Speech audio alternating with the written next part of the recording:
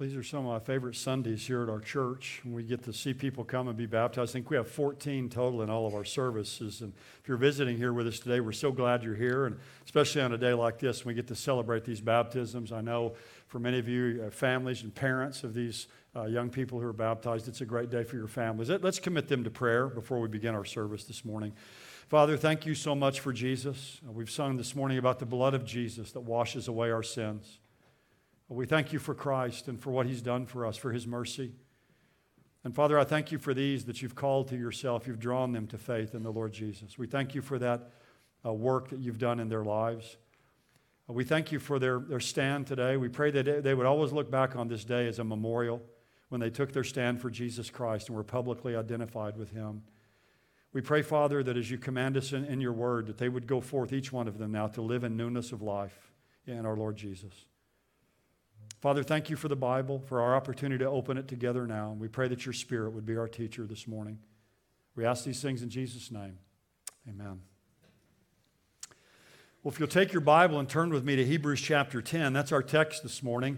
I've mentioned this before. Our next book study will be August 8th. We'll start the book of Nehemiah. We're just kind of doing some one-time messages till then. And our text this morning, Hebrews 10, verses 24 and 25, probably a very familiar passage to most of us. I want to bring a message I've titled Assembly Required. Let me read Hebrews 10, 24 and 25. I pray that you maybe have memorized these verses. They're great verses to memorize. Let us consider how to stimulate one another to love and good works, not forsaking the assembling of ourselves together, as the manner of some is, but encouraging one another and doing it all the more as the day draws near. Well, so reads God's inspired, inerrant word. One Sunday morning, a mother went in to wake up her son for church, and when she knocked on his door, he said, "I'm not going." And she said, "Well, why not?" He said, "Well, I'll give you two good reasons. One, they don't like me, and two, I don't like them." And his mother said, "Well, I'll give you two reasons, good reasons why you are going to go to church this morning. One, you're 47 years old, and two, you're the pastor." Well, it seems like scenes like that, but not exactly like that, are becoming more and more common in churches in America today. More and more people, and you all are aware of this, and the friends that you have, more and more people seem to be AWOL on Sunday mornings. Sunday's kind of become a day for many people for sleeping in and for going out rather than for turning up for worship. And the statistics bear out the decline in church attendance in America today. And a lot of people give a lot of reasons for that. But I ran across an article a while back by Tom Rainier, and he put his finger on what he thinks is the number one reason church attendance is declining. Listen to what he says. The majority of churches in our country are not growing. Many have suggested our nation is shifting away from its Christian roots, and thus churches are declining as a smaller proportion of our country are believers in Christ. I will certainly not argue with that premise, and I doubt that any of us would as well. That's certainly happening in our culture.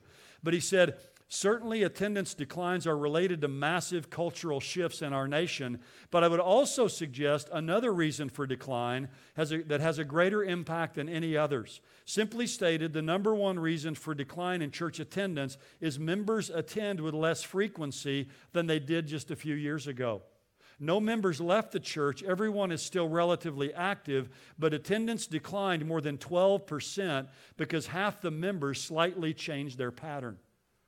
So what he's saying is a lot of churches are declining in attendance, not because people don't go there anymore, they're not active, they're just there less frequently.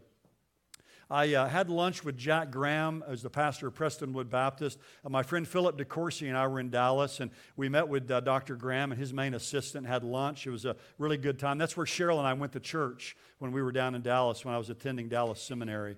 And Dr. Graham, at one point in our conversation, said, years ago when I started in ministry, which is about 50 years ago, he said that the committed people in the church were there 3 times a week. He said now the real committed people in the church are at church 3 times a month.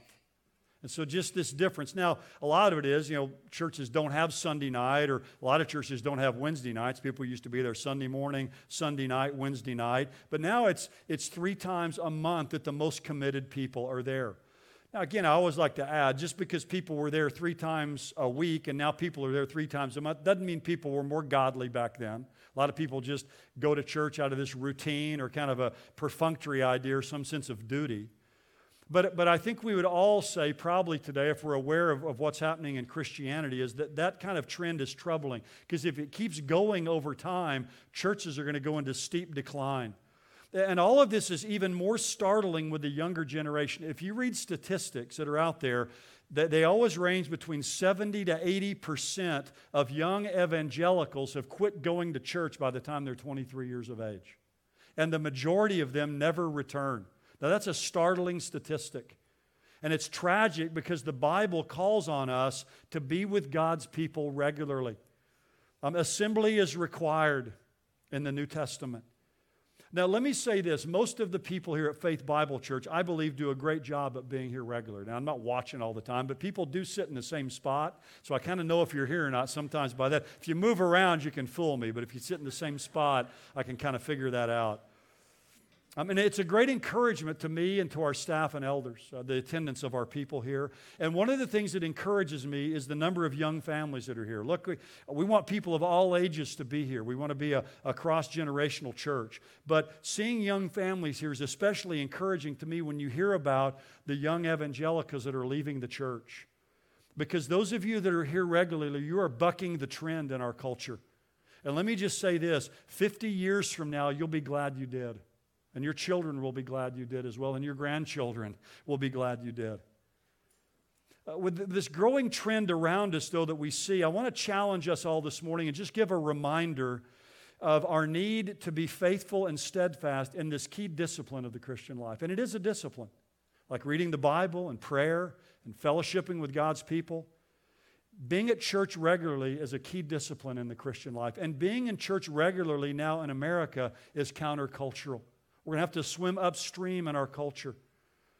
Now, there's no better verse that I know of to help us in this than Hebrews 10, 24 and 25. And what I want to do this morning, look at two very simple points, the requirement to assemble and then the reasons that we should be assembling together. The requirement is simple. Look at verse 25, not forsaking our own assembling together, or let us not neglect meeting together is what is being stated here. That's the basic requirement or command. Now, we're kind of parachuting down here near the end of the book of Hebrews, so I want to place this text in its context very briefly. In the book of Hebrews, what you have there is a situation where the author was writing to Jewish professing Christians in the city of Rome back in the early 60s AD. Rome had about 50,000 Jews at that time, and many of them had come to faith in Jesus as the Messiah. But what had happened is because of persecution and harassment and difficulty, many of these people were being tempted to go back to Judaism. And so the whole book of Hebrews, the first 10 chapters, basically are setting forth the supremacy of Christ. He's greater than angels. He's greater than Moses. He's greater than Aaron and his high priesthood. He ministers in a better sanctuary. He's a minister of a better covenant. He's a better sacrifice. The whole point when he gets finished is, why in the world as a Jew would you ever think about going back to Judaism and leaving Christianity? Because you have the substance. Why would you go back to the shadow? And so that's the point that he's giving here. And so when we come, though, to verse 19, we're coming now to the practical section of the book. And he starts out in verse 21 or verse 22, let us draw near. Verse 23, let us hold fast our confession. Verse 24, let us consider how to stimulate one another to love and good works. But the problem is some of these believers were flirting with the idea of going back. And so he says, not forsaking the assembling together. Notice he says, as the habit of some is. So some of the people were in the habit now of not gathering regularly with God's people. And we see that today as well. Many people who profess to be Christians out of the habit of regularly meeting with the people of God. By the way, one thing I'll just show you here for those of you interested in these kinds of things. In verse 22, you have the word faith. In verse 23, you have the word hope. In verse 24, you have the word love. Faith, hope, and love. Those three words then kind of form the focus of the rest of the book. Chapter 11 of Hebrews will be about faith. Chapter 12 will be about hope. Chapter 13 will be about love. So he's kind of giving us the outline, if you will, for the rest of the book. But it's in this section here that we have this warning here about not forsaking our assembling together. Now, there's all kinds of ways to express the need that we have to be with God's people and connect with one another. It's called togetherness, connection, networking, connectivity, fellowship. People call it today, doing life together. You can call it by a lot of names, but by whatever name you call it, we all need it. We need one another. And that's one of our core values here at Faith Bible Church. Our 4 core values are we want people to believe the gospel. We want them to grow in Christ, connect with others, and we want them to serve the church and the world. So connection is a part of what we want here in this church because we see it central in the Word of God. We need your presence and we need your participation here, and you need to be here with us. The problem is, more and more professing Christians, though, today seem to believe assembly is not required. I ran across this, one church came up with this idea. They announced a special Sunday called No Excuse Sunday. So to eliminate every excuse someone could come up with, they had this announcement in the bulletin for that coming Sunday to give incentives. It says, cots will be placed in the foyer for those who say Sunday's my only day to sleep. We'll have steel helmets for those who say the roof will cave in if I ever come to church. Blankets will be furnished for those who think the church is too cold, fans for those who think the church is too hot. Have hearing aids for those who think the music's too soft, and cotton for those who think it's too loud. Scorecards will be available for those who wish to list the hypocrites present. People always say, I don't go to church because of all the hypocrites. Well, you can list them all out there. Some relatives will be in attendance for those who like to go visiting on Sunday. There'll be TV dinners for those who can't go to church and cook dinner also. One section will be devoted to trees and grass for those who like to see God in nature. Finally, the sanctuary will be decorated with both Christmas poinsettias and Easter lilies for those who've never seen the church without them. Now, ouch, that last one hits kind of close to home for some contemporary church goers, right? Here's a quote I ran across by H.B. Charles. Let these words sink in your mind. This is powerful. If you can miss church without being missed at church, something is missing.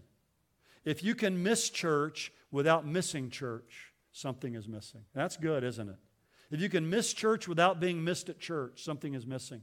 If you can miss church without missing church, something is missing. Assembly is required according to Scripture. Now, let me give some reasons why God wants us to gather together. Some reasons in Scripture why assembly is required. The first one is just the pattern. The pattern that we see in the early church. Obviously, here in this verse, it was the pattern for believers to get together regularly because he's saying, some of you are forsaking that. The simplest reason we need to stay connected with other believers is that was the pattern in the early church. The emphasis on connection is present from the very first church that was founded in Jerusalem on the day of Pentecost. In fact, back in Acts chapter 2, in Acts chapter 2 it says in verse 41, this is a really good verse for today, says, so then those who'd received his word were baptized. That's what we saw here this morning. We've witnessed that. And there were added that day about 3,000 souls. And they were continually devoting themselves to the apostles' teaching and to fellowship and to the breaking of bread and to prayer.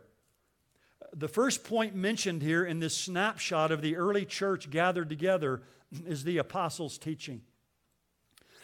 That's foundational to everything else. They were continually devoting themselves to the apostles' teaching. They were gathering together to hear the Word of God.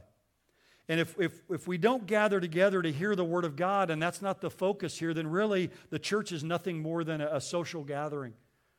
It's the truth of the Word of God and the gospel that ties us together. And the faithful preaching of the Bible is kind of the heart muscle, if you will, that pumps life into our lives, but also into everything we do as a church. We rally around a common gospel that's centered in a common Savior. That's got to be the focus. But these verses in Acts 2 also repeatedly focus on the gathering together of God's people. We're not just believers, we're belongers. Notice they were continually devoting themselves to fellowship. That means you have to be together. A breaking of bread, to prayer. Everyone kept feeling a sense of awe. And those who believed had all things together in common, and so on. You and I need to be part of the corporate church setting, to sing, to praise God together, to pray, to learn, to celebrate the Lord's Supper, again, to celebrate baptisms as we've done here this morning. There's something about the power of presence, of just being with God's people every week that's a strong encouragement that God knows we need. And for me, and I hope this is true for you, but seeing young families with little kids here worshiping the Lord and hearing the singing and watching people give and praying together for those who are struggling in our body with physical ailments, and seeing people here who are getting advanced in their years and it's difficult for them to be here.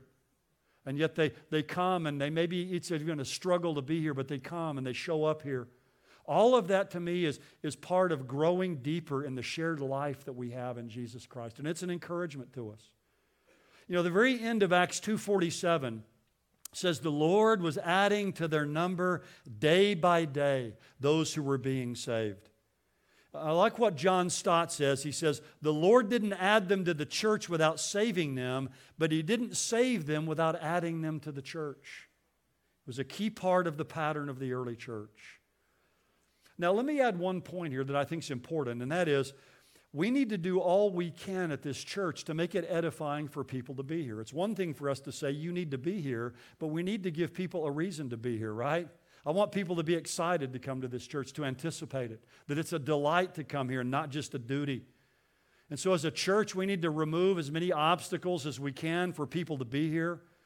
We need to preach the Word of God powerfully and accurately and clearly into people's lives. And me and Jay and whoever else preaches here, we can assure you that we've struggled and prayed and spent a great time in the Word of God, because we want you to be edified when you come here.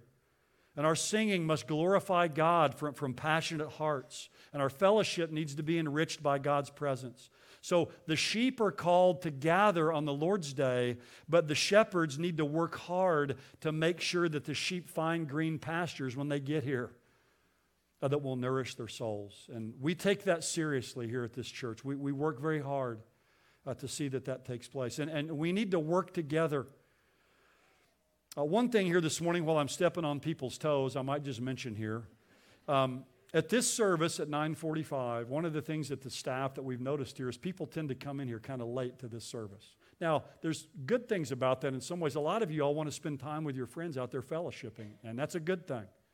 But, you know, Dustin and those who are leading the music up here, they've worked hard every week to pick songs that will edify us and encourage us. So just a pastoral word to all of us here in this service. I mean, I know there's one entrance. It's harder to get in. We're going to build on, and we'll have more entrances, and hopefully we can get in here more quickly. But just to show up on time with a sense of anticipation and excitement about what God has for us here. I hope that we'll all take that word here this morning as a word of admonition for us.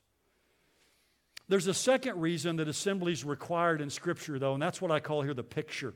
There's a lot of pictures in the New Testament of the gathering of the church and what the church is. We're called a body. Jesus is the head, and we're the parts of the body. It pictures intimacy and closeness. We're a flock. He's the great shepherd, the good shepherd. We're the sheep. The vine and the branches. All of these pictures, all of these metaphors involve close connection to Jesus, but also to other people. Because we were never intended to live and to grow in isolation from one another. These images reveal that together we can be a lot more than we can be alone. A body and a flock and vine and branches. In other words, the church is much greater than the sum of its parts. And you'll notice here in Hebrews chapter 10, in our passage, in verse 21, you go back up a couple verses, it says, we have a great high priest over the house of God. So he pictures the church here as a house or as a temple or a building. And of course, if the church is a house or a building, then as believers, we're the individual stones or the individual bricks within that building. And it pictures, again, the closeness that we're experiencing with one another. The problem is more and more people today, I think, see the church as irrelevant or unimportant. Or they claim that they're finding all they need online. There are a lot of people today, a growing number of people, who stay home and watch a sermon on Sunday or Saturday night online, and they kind of check the worship box for the week, if you will. Listening to a sermon online is not enough. Now, I realize there are people that can't get to church regularly. They have physical ailment or whatever, and praise God, we have the technology now where they can watch and feel like they're a part of being here. But if a person can be here, listening to sermons online is not enough. Now, again, the technology is great because if you do have to be away, you can participate here with us. Look, times have changed since the first century. They've changed in the last 20 or 30 years a lot, and we have a lot of wonderful, helpful technology that was not available until very recently, and it's a wonderful blessing. But that said, if you're able-bodied and you can be here and you're sitting at home in front of a computer on Saturday night or Sunday morning, that's not what's envisioned in the New Testament. Spiritual growth and encouragement take place in the context of a community. I like what David Jeremiah says. He says, cyber community seems nice until something bad happens. And then we want FaceTime rather than Facebook. I like that. Again, certainly in today's world, social media is a great way to stay in contact with other people, but the church is a face-to-face community that can never ultimately be replaced by Facebook or anything else. There's no substitute for face-to-face time with other believers. And the New Testament pictures of the church make that clear to us, especially this one here. We're the house of God. Now, a third reason assembly is required is what I call the proclamation. As our culture becomes more and more secular and less people go to church, one of the ways we can give witness to the fact that we love Christ and we believe in Him is by going to church. We'll stand out more as less people go to church. We're just starting to experience that here in the Bible Belt. I've had friends for years back in the Northwest, and they basically say if someone goes to church, you can be pretty sure they're a Christian. Because you kind of either go to church and you're a Christian or you don't go to church. There's not a lot of people that just kind of, go for the fun of it. It's not a cultural thing there. And I think we're beginning to see that wave come into Oklahoma even as well here.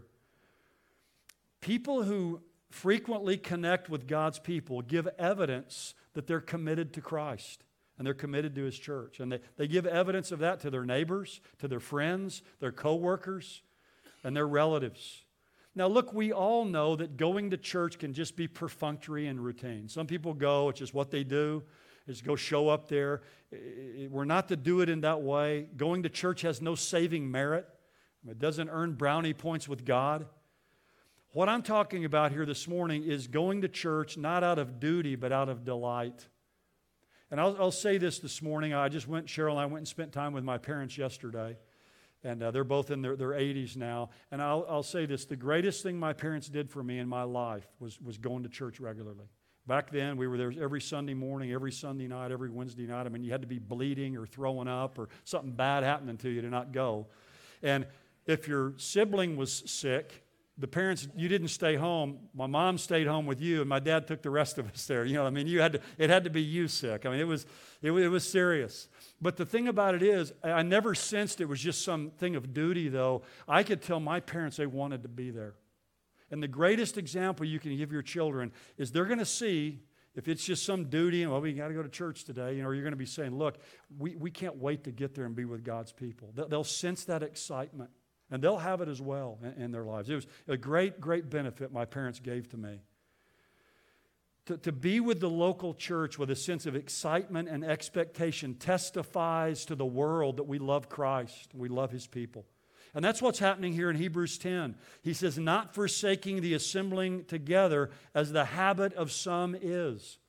Those who weren't gathering were giving witness to the fact, in some cases, I think in the book of Hebrews, that maybe they didn't even love Christ, didn't even know Him. They were going back to what they had known before.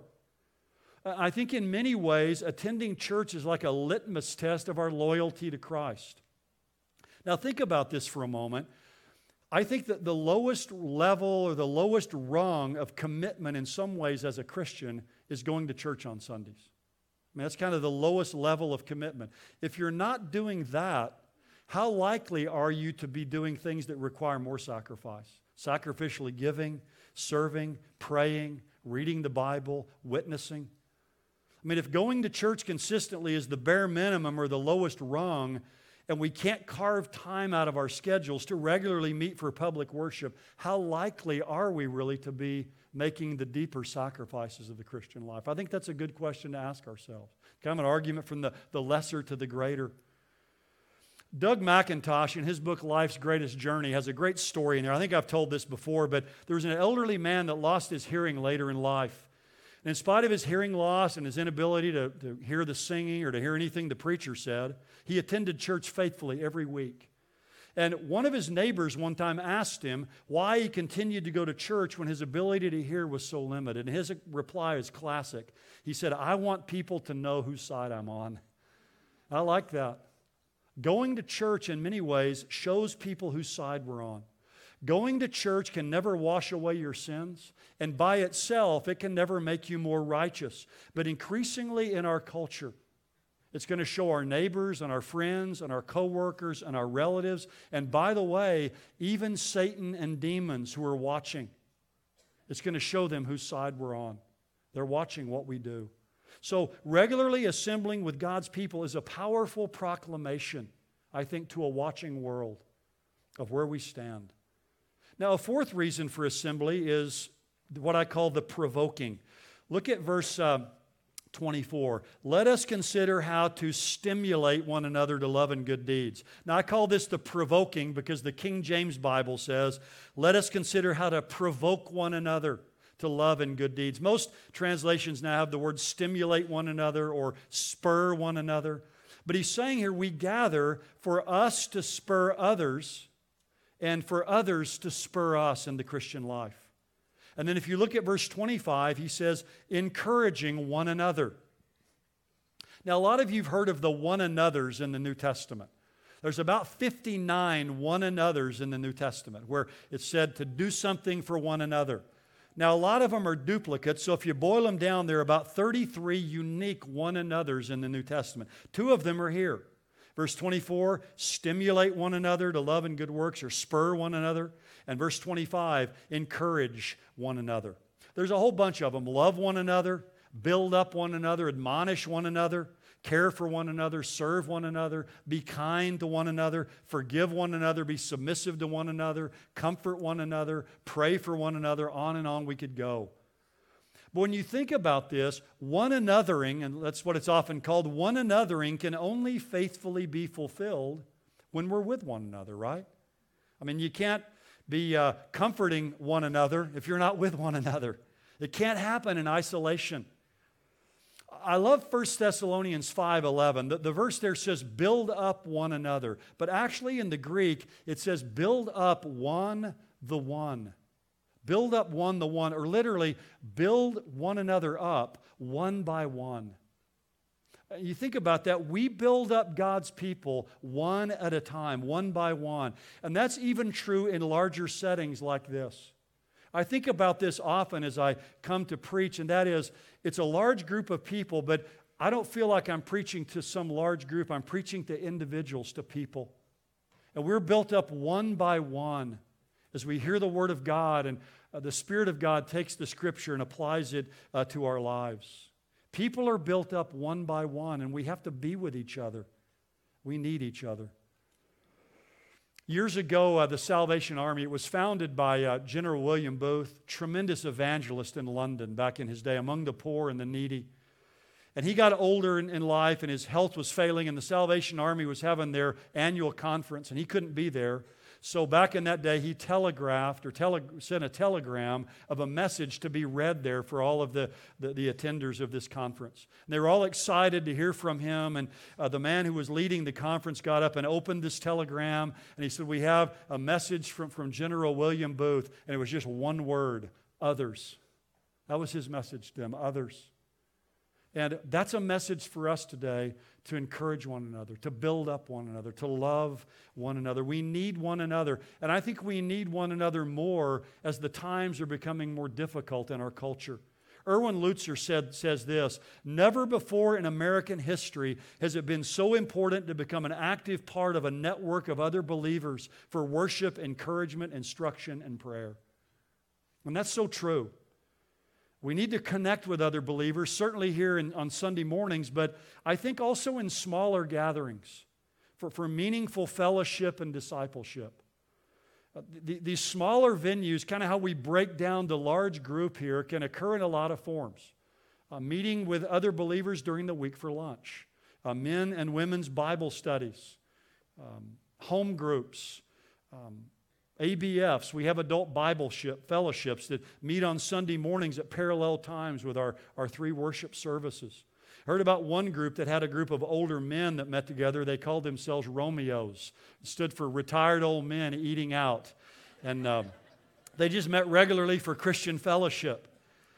But I think a smaller group type ministry is an essential ingredient for healthy spiritual growth and encouraging one another to love and good works. I mean, we can do it in here a little bit as the service is over and we talk and stand around and share with one another. But I think we need to break this larger group down. So I would encourage you, if you're not in an ABF or a women or a men's Bible study or some smaller group, find a smaller group that you can also attend where you can really meet these one another commands in a powerful way. We need to meet regularly with one another to provoke one another, to spur one another to love and good works. Now, there's a 5th reason here that assembly is required, and I call this the prophecy. This adds an urgency to this. Look at the last words, verse 25. Do this all the more as you see the day drawing near. It's talking about the day of Christ's coming, the time of the rapture, where we're going to be caught up to meet the Lord in the air. Now, anyone today who reads the newspaper or watches cable news or follows world events realizes our world today is on fire. The Middle East is a global hotspot. I mean, Israel's in the crosshairs. Globalism is here. North Korea is a nuclear menace. You have Russia and Iran, 2 nations mentioned in Ezekiel 38 and 39 of a part of a force that's going to invade Israel in the end times. They're right there on Israel's northern border in Syria. They've come in there to help prop up the regime there of Bashar al-Assad. I mean, even people today with kind of a superficial knowledge of the end times seem to have this sense that the world is getting near closing time. And many signs seem to be lining up that would indicate to us that the coming of Jesus Christ is near. And this should give all of us a renewed sense of urgency about being together. I mean, it says here, as the day draws near. Now, one thing I think is interesting here is in verse 25, the word assembling, not forsaking our assembling. The only other time that word is used in the New Testament is in 2 Thessalonians 2:1, where it refers literally to the rapture, when we're going to be gathered together to meet the Lord in the air. So what he's saying here in some ways is we need to be gathering now in light of the gathering that's coming in the future, when the Lord is going to come and gather us together and take us to be with Himself. So when you think about this, believers today should be gathering together more frequently, not less frequently, as we see the approach of the Lord's coming. I mean, the signs of the times today, I think, are kind of like runway lights that are lighting up, signaling that the coming of Christ is approaching. Now, we all know, I hope by now, that no one knows the time of Jesus coming. In fact, when someone tells me they know the time, I know that's not the time when He's going to come, right? People setting dates. We don't know the time. But I do think, according to what Jesus has told us, we can know the general season of His coming. I mean, if we can't, these words are kind of meaningless. He says, do it all the more as you see the day drawing near. Well, if you can't see the day drawing near, then this doesn't mean anything, right? So I think we can know the general season of it. And I think we could see today that we're in the general season because of these things that we see happening in our world. And in response to that, we should have exuberant church attendance. Look, church attendance ought to be dramatically on the increase as we see the things happening in our world today. With all we see in the world today, churches ought to be packed. I mean, attendance ought to be soaring. Yet sadly, we see the opposite, kind of a malaise and an indifference has set in many churches. You all remember what it was like in the wake of 9/11, right? I mean, churches were filled to capacity. I mean, remember Congress. All members of Congress were out there on the steps of the Capitol singing, "God Bless America." We've come a little ways from that now, haven't we? But faced with the fragile nature of life, people sought solace in God and they evaluated what was important in life.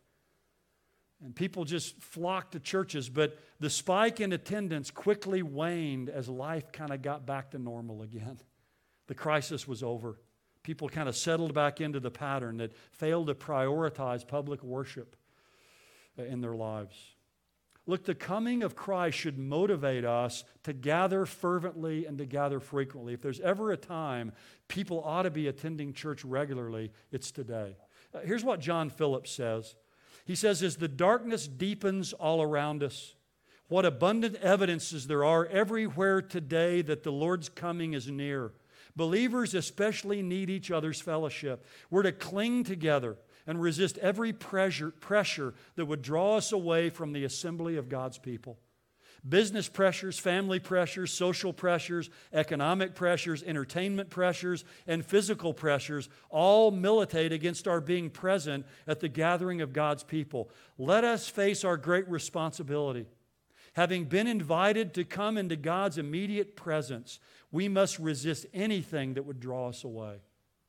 There's all kinds of things to draw us away. But he says, look, refuse these things. The coming of the Lord is approaching. You know, God gives me opportunities, it seems like always when I'm preaching on something, that things I hear to relate to that. And this last week when I was at Dallas Seminary, we had our meeting we have every week with the Bible Exposition Department. We gather together and pray. And one of our men in our department is from China. He heads up a lot of the ministry to Chinese students and things that are happening online in China and all of that. His name's Richard Han. And he was asking us about an urgent prayer request. He says in China, which has always been repressive towards Christianity, they're ratcheting that up now. Every church, you can't have these secret churches. You have to sign up and register your church. If you don't, in fact, this last week they enforced it. A large church, he said, they bulldozed it to the ground if you don't register. But here's the other thing. This was passed into law recently, and he said it has the Chinese students on the campus there very upset and very concerned. No one under 15 years of age can go to church in China. So the parents can go, but if your kids are under 15, you can't take them. Now, it's not been enforced yet, he said. And when they try to enforce it, he's hoping that there will be enough uproar in the country they'll have to overturn it. But you can see what they're trying to do in China, right? If you get all the kids 15 and under and they can't go to church, what's going to happen in about 40 or 50 years or 30 years, whenever it is? You're going to have a whole generation who's never gone. They're going to buy the line of atheism and all that's predominant there in China. Now think about that. When I heard that this week, first of all, we prayed for them, but I thought of how humbling that is to us for the freedoms that we have. And think about how many people in America profess to be Christians. And they have children under 15. And they could take them any Sunday they want to. And yet they stay home and never bring them to church. I mean, those people in China will give anything to bring their children to church with them. And people over here don't bring their church voluntarily. And keep them away from that. It should be a challenge to all of us. Jay sent me something this week, too. I've been thinking about this ever since I got it. Jay Reisner knew I was preaching on this today, and he sent me an email with a link to it. This is powerful. He talks about, it's about North Korea. We hear about North Korea a lot now because of all the nuclear menace over there, and the Olympics are in South Korea right now, so we're hearing a lot about North Korea. But there are hundreds of thousands of people in Korea incarcerated in these infamous political prisons they have there, but many of them are believers. They're there because of their Christian faith. But North Korean Christians worship in secret. I mean, it's highly secretive there. Most of the congregations are just husband and wife. And they have to wait till the children are old enough so that they can keep a secret to even tell the children that they're believers and they're gathering together. Other times, Christians will meet in a kind, they call it a congregation in motion. You don't ever meet in one place. You just kind of meet Christians wherever you can. But this is what struck me. I mean, hear these words. A worker for the nonprofit organization Open Doors explains how it works. A Christian goes somewhere and sits on a bench in the park. Another Christian comes and sits next to him. Most of the time, it's too dangerous for them to even speak to one another. But they know that they're both Christians, and at such a time, just sitting there next to each other is enough. Now think about that. All they can do is just somehow secretly contact another Christian. They go to the park and they sit on a bench. and you have another Christian come and they just sit next to you. And that's enough because you're there with another believer. Maybe if you can just say something brief to one another in passing to encourage one another. Now, I don't know about you, but that's humbling to me. We can come here anytime we want to and gather with God's people. What a blessing God has given to us. Yet so many of God's people in this country are not availing themselves of the opportunity that God has given to us. Look, I want to encourage all of us here as the coming of Christ is drawing near. Let's be faithful in this spiritual discipline. I know most of you here do a great job at that, and we appreciate that so much here at Faith Bible Church. But let's be countercultural. As our culture becomes more secular and more people are forsaking the assembling together, let's swim upstream against the culture and follow what God has told us to do. And again, in your own life, it'll be a blessing. But if you have children and you have grandchildren, I can promise you in the days ahead, they'll thank you. They'll be so grateful for what you've done for them in their lives. Well, let's pray together. If you're here this morning and you've never trusted Christ as your Savior, I want you to know that just going to church won't save you. There's nothing you can do in and of yourself to save yourself. In fact, just a few verses earlier in Hebrews 10:12, it says, "But Jesus, having offered one sacrifice for sin forever, sat down at the right hand of God." Jesus Christ has paid it all. He's purchased a full atonement and salvation for you. He's purchased a full pardon for you at the cross. So right where you sit in your heart this morning here, you can accept Jesus Christ and take Him to be your Savior. I don't think going to church or doing some acts or giving or whatever it is going to be enough. You have to have Jesus. Jesus is the only one who can take you to heaven. Only Jesus can save you. So come to Him this morning if you've never done so. Father, for those of us who know You, as our culture moves further and further away from You, may we move closer and closer. May people see in our lives a proclamation of the gospel that we love the Lord Jesus. We love Your people. Father, help us to come here every week excited and expectant to hear the Bible and to sing and to spur one another to love and to good works. Father, help Faith Bible Church to be a shining light for You and for us to be lights for You as that day draws near when our Savior will come and call us home. We ask these things in His dear name. Amen.